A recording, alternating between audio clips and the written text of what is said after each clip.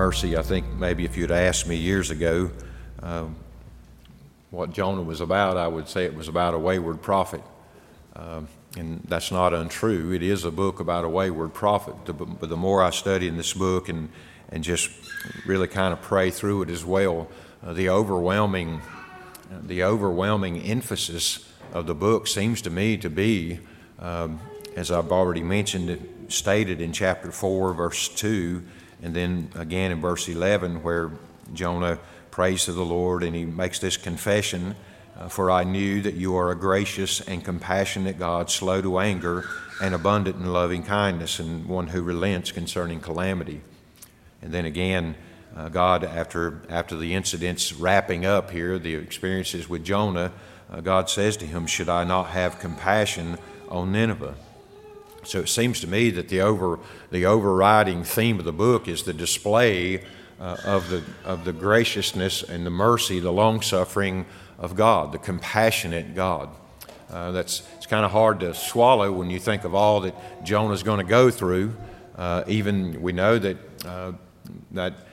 compassion isn't limitless, because God certainly does judge Nineveh later on, and some people say 150 years, some less, but we know later that God is going to judge Nineveh. And we don't know for certain about the sailors and different ones like that, and it even seems that Jonah comes out on the other side of his experience in the ocean and in the belly of the fish, not quite sanctified, not quite there. And so it doesn't seem to me that it's a story so much about Jonah as it is about the extraordinary mercy and compassion of God. So we're looking tonight more specifically at Jonah's prayer in chapter 2, verse 1 through 10. I'll make some references back into chapter 1 and maybe even a couple beyond chapter 2, but primarily I'm thinking about the prayer tonight. We end up chapter 1, verse 17. The Lord appointed a great fish to swallow Jonah. And Jonah was in the stomach of the fish 3 days and 3 nights. Then Jonah prayed to the Lord his God from the stomach of the fish, and he said, I called out in my distress to the Lord, and he answered me. I cried for help from the depth of Sheol. You heard my voice. You had cast me into the deep, into the heart of the seas, and the current engulfed me. All your breakers and billows passed over me. And so I said, I have been expelled from your sight. Nevertheless, I will look again toward your holy temple. Water encompassed me to the point of death. The great deep engulfed me. Weeds were wrapped around my head. I descended to the roots of the mountains. The earth with its bars was around me forever. But you have brought up my life from the pit, O Lord my God. While I was fainting away, I remembered the Lord, and my prayer came to you into your holy temple. Those who regard vain idols forsake their faithfulness, but I will sacrifice to you. With the voice of thanksgiving, that which I have vowed, I will pay. Salvation is from the Lord. And verse 10 was really stunning to me this week. Then the Lord commanded the fish, and it vomited Jonah onto the dry land.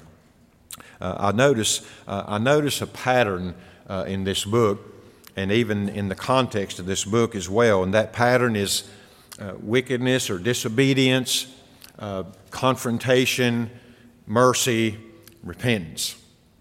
I say that because even while Jonah's prophesying or is called to go to Nineveh, Amos and Hosea are speaking to Israel. And the whole history of Israel is indicative of that same pattern. They're in the period of the kings at this point, but they've come through the period of the judges, and particularly in the book of Judges, they would fall into idolatry and all sorts of things. God would raise up an adversary for them, put them under oppression. They would cry out to God. He would send a judge. He would deliver them. Then they would live faithfully for a while, fall right back into it, all through the period of the judges, and to some degree, even in the period of the kings. And so they're in one of those periods now, as I've said, where Israel is prospering outwardly. They've expanded their borders almost to the extent of Solomon's original borders. And so it is a prosperous time economically and even militarily. They're a mighty nation in the world. But within, they are falling away. They are becoming idolatrous. They are becoming corrupt. And so God is sending them. There's wickedness there. God sends the prophets to prophesy to them. And then we know that later there's repentance. God brings that judgment and discipline. There's repentance and a turning back to God. But at the same time that's happening, God comes to Jonah and he says to Jonah, I want you to go to Nineveh, the city of Nineveh. It is full of wickedness. In fact, it's such that the wickedness come up before me now, and I want you to go prophesy to Nineveh, yet 40 days, and they'll be destroyed. So you have wickedness, this confrontation, and then the idea, I was thinking about this, the very idea that it was 40 days, I think even in the king's eyes in Nineveh, he realized, he must have seen in the fact that there was 40 days that there's an opportunity perhaps here to change. Otherwise, he would have just outright destroyed us. So even though Jonah doesn't say repent or else, he just simply declares the judgment. The fact that he gives 40 days might have been interpreted by the king as at least a possibility for mercy here. So you see that same pattern. Wickedness, confrontation, mercy, if you will, and repentance. You see it in the life of Nineveh. You see it in the life of the sailors. These were idolaters. They went to sea with the prophet that they didn't know anything about, and turns out that the judgment of God is coming down upon them on behalf of the prophet, but their life is still in peril. And they're all idolaters. They're praying to their gods. And finally, they come through the issue, and ultimately Jonah is cast over the side. God calms the sea. So the sailors, pagan as they are, idolaters as they are wicked. They experience peril, at least of their lives. And as a result of that, they come to at least some knowledge of the true God. And they even offer sacrifices to that God. So the sailors themselves get mercy on behalf of even though the storm came upon them directly as a result of Jonah's activities, they were still under threat there of the loss of their lives. So they even get mercy. And then we see that Jonah gets mercy in this particular passage. I was really fascinated early in the week just thinking about the parallels here that Jonah did not resist. Somewhere in the voyage he realizes that this is on you because of me. And he doesn't resist at all in being thrown overboard. And he understands that their life's going to be saved by the sacrifice of his own. So there are a lot of parallels there, not direct parallels, but typologically, perhaps there are parallels there even to Christ.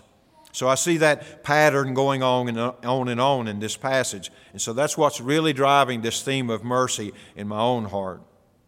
And we see in this particular passage the place of the prayer. And I wanted to point that out.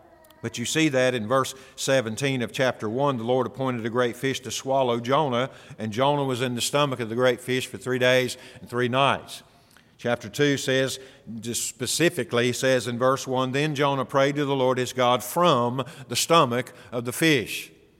So he's praying from this place. That's an extraordinary place to be praying in some ways, but it seems reasonable that that's when you would be praying. But the thing is, that fish, I'll go on to talk about this, but the fish is the mercy. And so he's praying from a place of mercy in a sense. So all the catastrophes has happened. He's sinking down and he's come to this place where he's almost to the end of his very life. God sends mercy to him in the form of a fish who swallows him and spares him from the great crushing pressure of the depths and the water that would surely suffocate him. And so he's praying from a place of mercy. That's significant to me in the context of this larger book.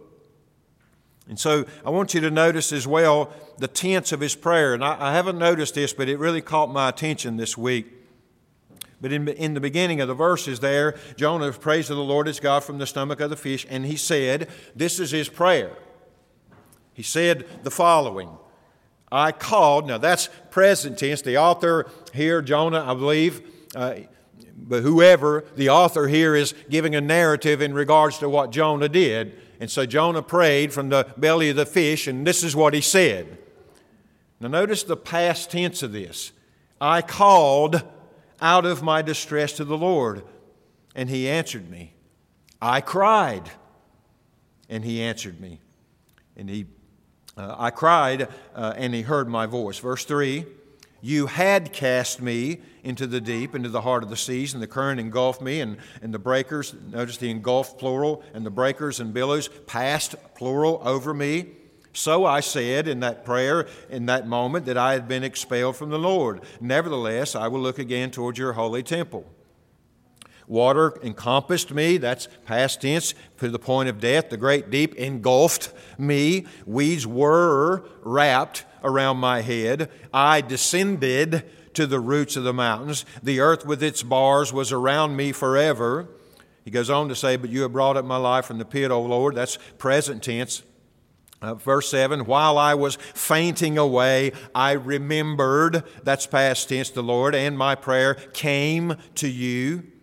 And what's striking to me about that, and it goes on a little bit, is that Jonah, in the belly of the fish, is praying in regards to what he was doing on the way down. These are prayers that were offered up in the water, not in the well. Now, or in the fish. Now in the fish, he's remembering and reciting the prayer he was offering as he was descending into the depths. That's why it says he's praying from the belly of the fish, from this place of mercy. And from this place of mercy, he's recalling what he was crying out on the way down to his death. Hear this again. Out of my distress, he says in verse 2, I cried in verse 2. You had cast me into the deep, into the heart of the seas, verse 3. The current engulfed me. All your breakers, those waves from the storms, they had completely passed over him. In fact, in those moments, he's remembering that he was saying on the way down, I have been expelled from your sight. And even on the way down, he's thinking about praying. Yet I will pray, I will look to your holy temple. Verse 5, water encompassed me to the point of death, and the great deep engulfed me. Weeds were wrapped around my head. He's remembering his experience in the depths. And from those depths, he was crying out as he was going down. That was really remarkable to me, because you would think in that circumstance, all that would be overwhelming you was the panic of not being able to catch your breath and sinking under the water. But Jonah seems to be recalling a conscious awareness of his sliding away and slipping away and being put out of the sight of God. And even in the realization of that, he's remembering that he offered up, or at least was thinking in regards to offering up his prayer and directing his prayer towards his holy temple, even as he was under the judgment in his own mind of God for his disobedience. That's just amazing to me. That's amazing to me. And the reason I think Jonah and the author here goes to these great lengths is because I think he's trying to establish for the reader the extraordinary mercy of God being poured out in the life of Jonah. I mean, this is a defiant prophet. He has heard a direct word from God to go on a mission.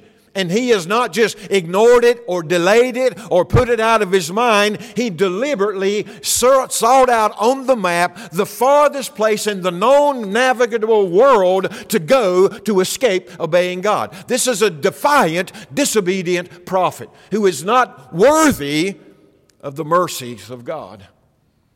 And here he is, experiencing the consequences of his disobedience. The storm has been sent by God. He even, notice here, calls this, you have thrown me into the deep. Your breakers and billows have passed over me. He's attributing the very instruments that's taking his life to God's ordained mission or ordained will for him. I am experiencing the elements that you have sent against me in my disobedience. Even so, I pray. Even so, my prayer goes up to you. Even while I'm holding my breath and my chest is heaving as I know that I'm on the brink of having to take my first breath, which will be filling my lungs with water, and I will never again rise to the surface. Even as the kelp is wrapping around my head and causing me to scramble, not even to be able to make it to the surface, even as I know my life is coming to its end, and justly so in my disobedience, I look to I remember you. I mean, that's mercy. That's mercy. This is the mercy of God being poured out into the life of Jonah. Even his being cast into the sea in some ways is the mercy of God. Certainly towards the crew of the ship, who are all going to be lost as pagans in the sea, were it not for Jonah's at least willingness to acknowledge that he was the cause of that, and the prophecy that if you throw me overboard, the sea will be calm. And surely it was. So the sailors received mercy. But now Jonah, the one who's called to go to be the instrument of God's extending mercy to Nineveh, is himself the recipient of that same sort of mercy, an undeserved mercy. And he's going down. And this is where I want to dwell tonight for a little while, but it's where the title comes from tonight, but the power of mercy. And I was looking through this and what Jonah is saying here, and I was thinking about, look what mercy produced. Look what it produced in Jonah's life. First of all, in certain death, it produces hope. And I've already touched on that, but chapter 1, verse 12 and verse 15 both, where he's cast into the sea. He says, throw me in the sea. They throw him in the sea. And then chapter 2, verses 2 through 6, and particularly verse 5, he says, water encompassed me to the point of death. Jonah, mercy in the life of Jonah produced hope in the very grips of certain death. I remember there was a rock quarry we used to swim in up off of 115. I've always heard that they estimate to be over 300 feet deep. In fact, I know a diver who went down in there looking for a body, and there was said to be a crane in there with the boom at about a 45, and he went down 80 feet and circled the entire quarry and crisscrossed it and netted it, and he never saw the top of the boom. Now that's water, it's crystal clear, so you could have surely seen 20 feet. Well, there was a 40-foot cliff that everybody jumped off of, and we went swimming in the rock quarry. So when I was about 12, 13 years old, I took a big run and leap, and off of that cliff I went, 40 feet down to the water. By the way, do not jump that high and leave your legs apart. It was very painful.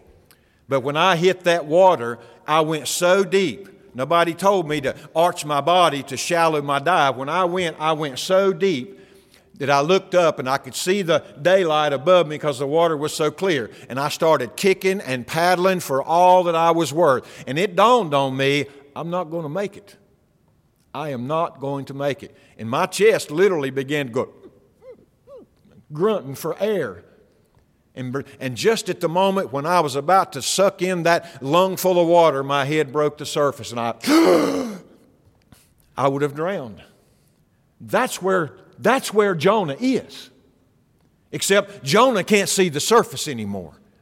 It's maybe dark out and the kelp's wrapped around his head and he feels the huge pressure of the depths and he's in the very grips of death. Where is hope coming from there? Mercy produces that.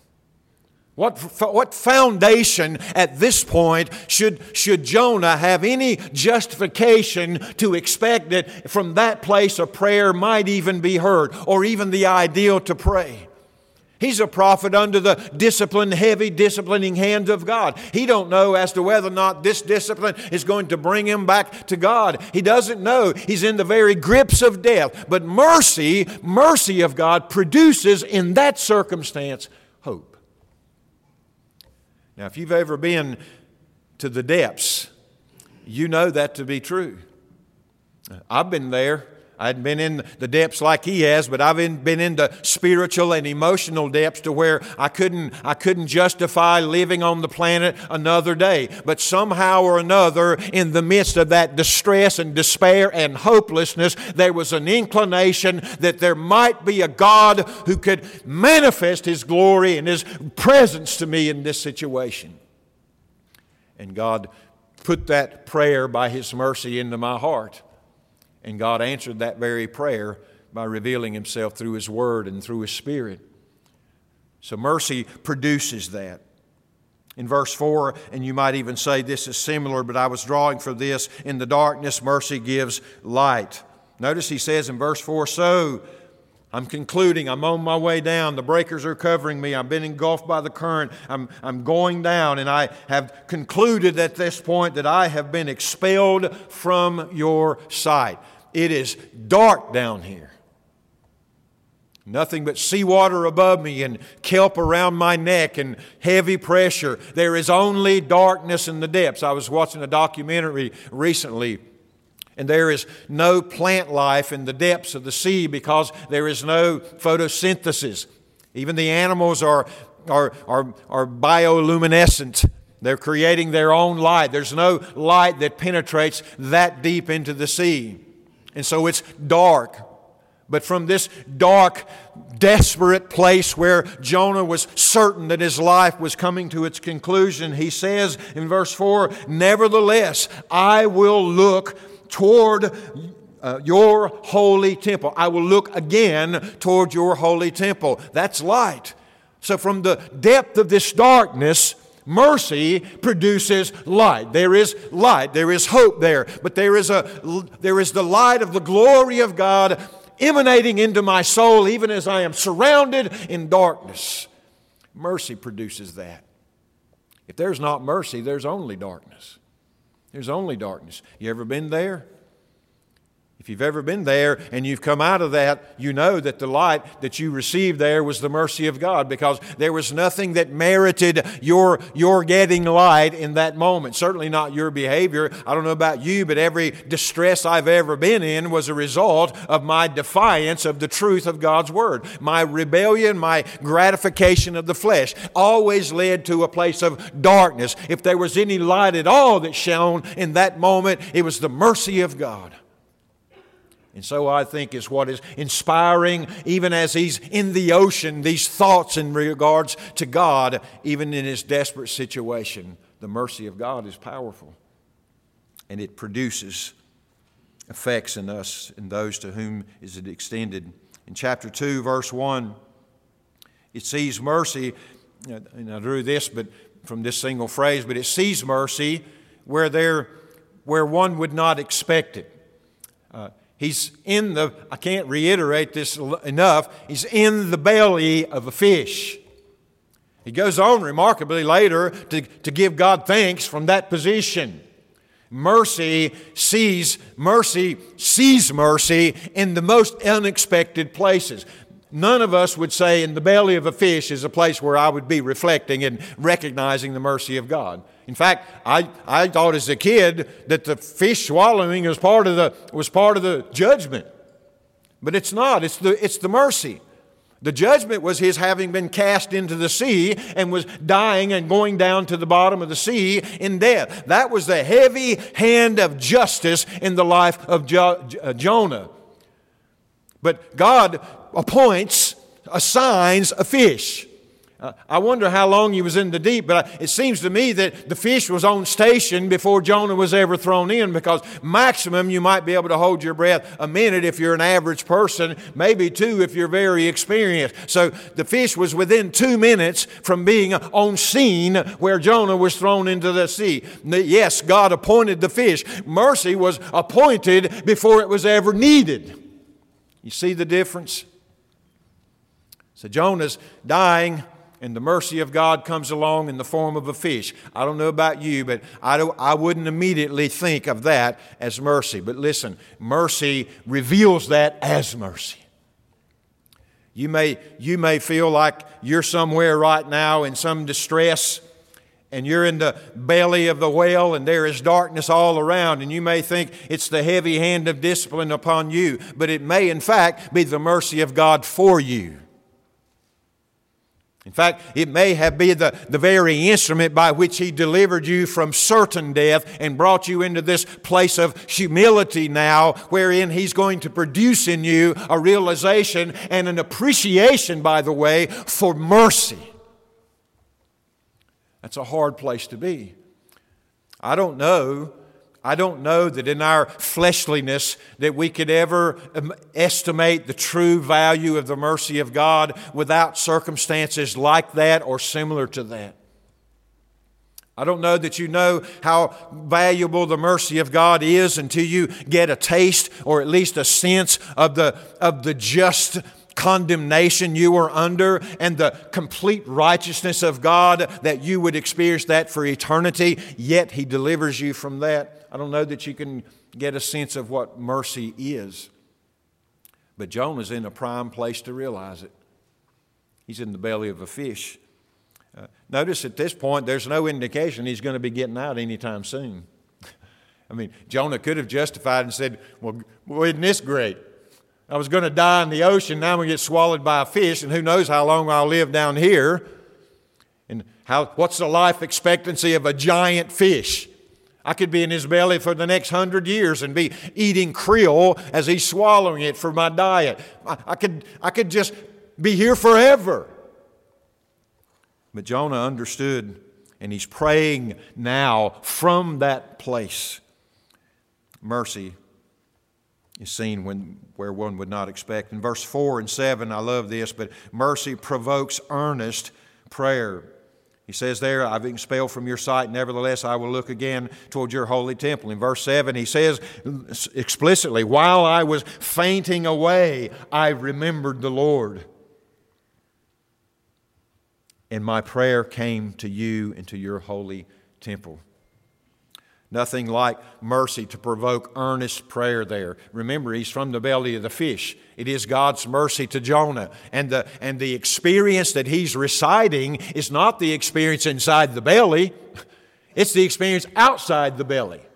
It's the experience of being pulled down and swamped and dying and gasping for that life's breath. And the rescue of the whale provides opportunity now for him to rehearse the grace of God and the mercy of God in the outside the belly of the whale.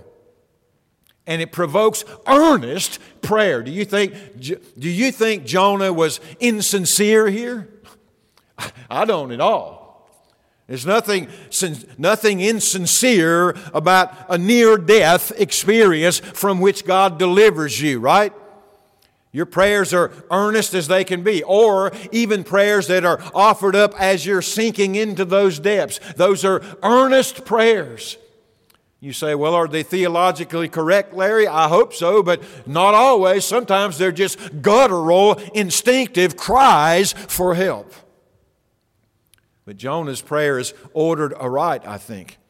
So now he's in the belly of the whale, and it's provoked in him, and the whole experience of the mercy of God has provoked in him earnest prayer. I don't think you can pray earnestly apart from the mercy of God.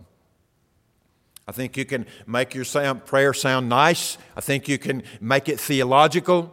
I think you can make it sound.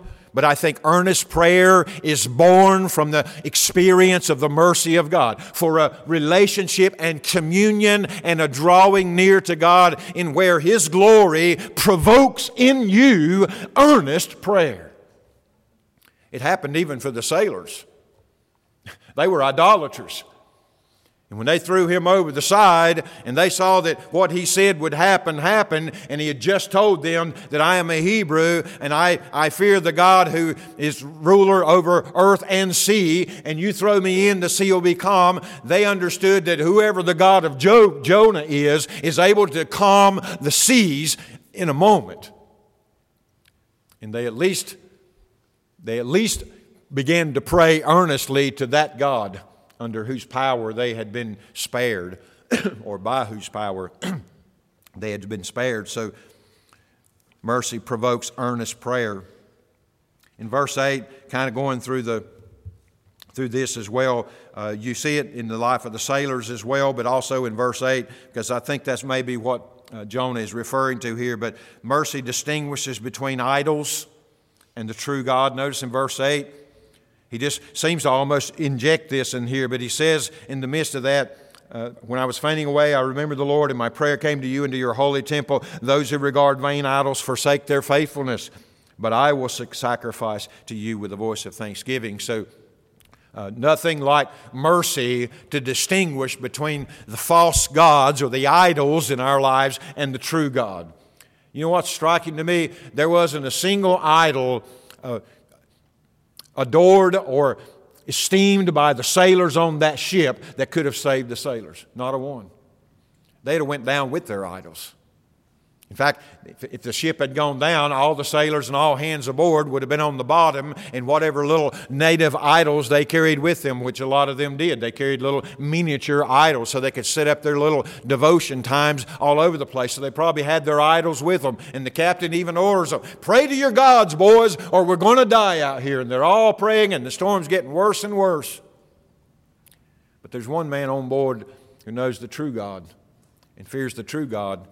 And he says, throw me over the side, and the true God will bring calm to the sea. They do what he says eventually after some resistance, and the sea begins to be calm. You see how mercy distinguishes between idols and the true God? I think sometimes the crises in our lives and the distresses we go to are to distinguish in our own hearts between the idols that we've set up and we've trusted in and built our lives around and the true God. How many of you here tonight really realize that your next breath is dependent on the mercy of God? You didn't live well enough today to earn it. You didn't do the right devotion this morning. You didn't have the right view of a scripture text. You didn't say the right prayer this morning to merit somehow that next breath. It is a mercy from God that I'm standing here and that there are synapses happening in my brain and manipulating my tongue and causing me to think and be able to speak these things. These are all mercies of God. I don't warrant any of those by my own goodness or righteousness. Do you? I don't think so. I don't think so. See, distress and mercy makes it that distinguishing between the idols in our lives and the true God. Verse 9, I've already touched on this as well, but mercy provokes true thanksgiving. Think about where he's giving thanks for. I couldn't help but think about this. I shared with some of you, but the pastor that I talked to in Kitale, Kenya, one time I talked to him verbally on the phone, and he said we were worshiping at the church under the tree. My first thought was, that's a neat name. He meant we were gathered under a tree in Kitale, Kenya. And I could hear chickens in the background. And they were having church, as we say. They were worshiping together in the hot Kenyan sun. And I couldn't help but thinking myself, after I talked with him that day, would we feel grateful in that circumstance? I mean, we say things like, and I'm thankful for a cool building tonight. But could you sit in here with no heat and the windows open and maybe a fan somewhere, and it was about 90 degrees and about 70% humidity? Could you feel joyful and grateful? See, that's the difference. And to me, the stunning thing is Jonah is sincere here. He says, they regard vain idols and forsake their faithfulness, but I will sacrifice to you with the voice of thanksgiving.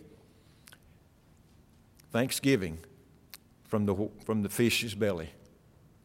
That might be a theme for us to remember this coming Thanksgiving, when we're thanking God for the bounty that He provides, as we should. But we ought to ask our children, or perhaps ask our families as we gather around, what if we didn't have this? What if Thanksgiving dinner today for us was a cracker split 4 ways, or a piece of bread and some water? What if we were gathered in a prison cell somewhere? What if we were cast out into some far-flung forest? Would He be worthy of thanksgiving today? Not if you don't know His mercy. Not if you don't know His mercy. Jonah knew the mercy of God. He was sinking into the despair, and God sent mercy in the form of a fish. And from the middle of that fish, from the belly of that fish, Jonah is offering authentic gratitude to God for His mercy. So what if I don't know authentic gratitude without the whale or the fish? What if it takes a crisis in my life to drive me to the dependence upon the mercy of God, to taste of the value and the exalted merit of mercy before I really feel gratitude and before I'm able to express that gratitude in the worst of circumstances? Remember Paul and Silas in the Philippian jail after they had been beaten. About midnight, it says, they began to sing praises to God. And God received that gratitude in those circumstances in such a way that the entire jailhouse began to rattle and to shake, so much so that the doors fell off and they were free to go and refused to leave. And God used the praise that was born from the mercy of God in their own lives and the recognition of the infinite value of mercy. And God used that to transform the lives of an entire family and to deliver those who were under those consequences. Mercy provokes true thanksgiving. Verse 9, mercy establishes and renews a resolve to faithfulness. Notice in verse 9 he says, I will sacrifice to you. After that he says, that which I have vowed I will pay. It doesn't say specifically what he vowed here, but you can imagine part of his prayer as he was sinking into the deep. Lord, if you deliver me here, I will follow you. I will do whatever you have called me to do. Lord, I will pay my vows. I thought about the Charles Dickens Christmas Carol and the 3 visits and how earnest he was in fulfilling those things. Mercy produces that. It establishes a new resolve. You know, there's nothing like a crisis to remind you of the weightiness of all that which you have committed to God. I've shared this before, but in my conversion, in my experience of regeneration, in the moment that I felt the weightiness of my sin and the just recompense of God in an eternal condemnation, in that very moment, it's almost like a movie in my mind. In the moment that I felt such almost unbearable, crushing weight of that, and the realization that it was just, at the same moment, it was like a light came on. Now I get the cross. Now I understand what that's about. Because what I'm experiencing is right and it's just. And the only deliverance from this is that incident which is righteous and just. Mercy. Mercy. And it renews in me. And that, I always say this, but in that moment, if you would have asked me, Larry, what do you treasure in life? In that moment, I would have said exclusively Him. Nothing else. Not my wife, not my daughter, not my own life. Just give me this mercy. In that moment. And sometimes the distresses in life, even in disobedience, even under the disciplining hand of God, drives us back to the place to where we remember that moment. And we reestablishes by the taste of the infinite mercy of God in our lives. It reestablishes for us that same resolve to want only Christ. And we push those things away. We don't want those. I certainly don't want to suffer discipline for disobedience. But God providentially can bring all sorts of things into our life to bring us back to that place to where we want Him and only Him. I'm convinced that in our dying moments for the Christian, as much as our heart may be saddened as we leave our families and people that we love behind, as much as we may have confidence that we will see them again. But I think in that minute, that second between life and death, for the Christian, there is a transition and a fuller view of that glory of Christ, which you've only tasted in this life. And in that moment, death is made easy because I want Him. And there's nothing in this world that will turn me back from going to my Savior. That's the kind of resolve that mercy produces. You try to drum that up on your own, and you might stir yourself emotionally with a movie or a devotional. But when God stirs it up with a genuine display of His mercy in our lives and a genuine illumination of the infinite value of that mercy, it'll reestablish that in our lives. And finally, in verse 9, mercy works to affirm that salvation is from the Lord. He says that in the very end of verse 9. I will sacrifice to you with a voice of thanksgiving that which I vowed I will pay. Salvation is from the Lord.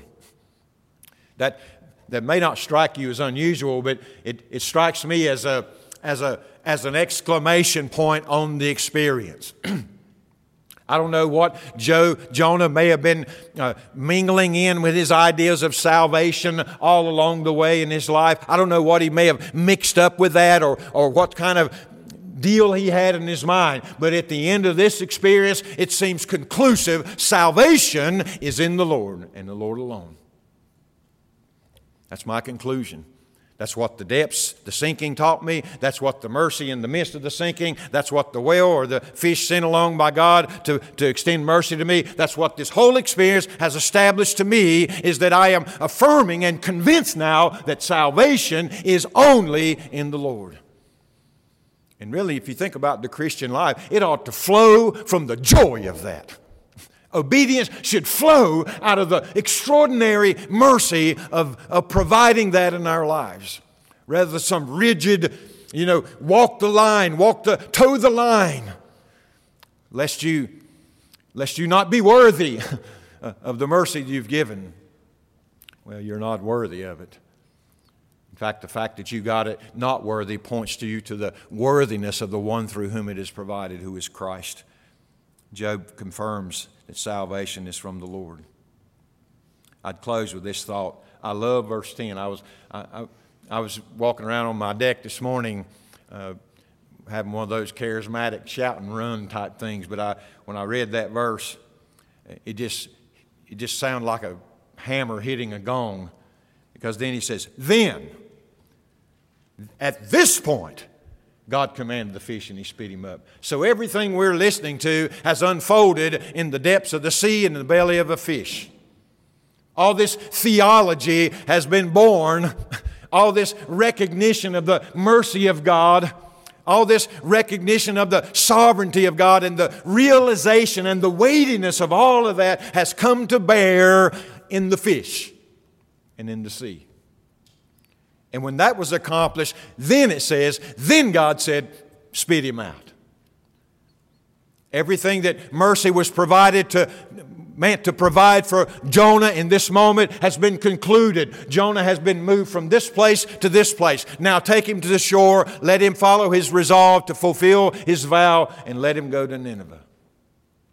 Now, we're not going to get into it tonight, but I want you to understand, when we get farther on in this book, I'm going to remind you why I spent so much time here. Because Jonah, in this instant, is soaking in like a sponge the mercy of God, which is the very thing that he refused to go to Nineveh to tell them about, or to even give them a heads up in regards to the potential for it. So what Jonah withheld from the Ninevites, God is pouring out in the life of Jonah. And it's making an effect. It's producing things in Jonah. And now we conclude tonight with the fish takes him back to the shore and spits him out. It doesn't say exactly what shore. Did he still have to make the trip to Nineveh, or did the fish go on a direct route and spit him out right there where his mission would start? I don't know. But his experience inside the belly of the fish had concluded. Now we're going to see whether or not Jonah is going to live the life that he experienced by the mercy that he experienced in the belly of the fish. Stand with me tonight. Father, we thank you for mercy. And Lord, as difficult as the crises in our lives can be, and as distressed as we may be, Father, I thank you that we are in Christ. Your mercy is poured out upon our lives in Christ. And Lord, I pray that, like Jonah, we would, through that mercy, demonstrate a transformed life. Lord, I do pray that you would help us to be guarded against the idea that we didn't just begin by mercy only to stand on our own 2 feet and to walk by merit from that day on. We were brought to life by mercy, and Father, the sustaining of our life is by that mercy, and the deliverance, ultimate salvation, and glorification will be by that same mercy. And I pray that we dare not diminish the merit of Christ's suffering, that we might not view ourselves as contributing to the merit of the very mercy that we receive from him. Bless those who've come tonight, Father. I pray that you would continue your work in each of our lives at your pace, according to your wisdom, according to your word, and that you might transform us systematically and through the years to the image of Christ, our Lord and Savior. We ask in his name. Amen.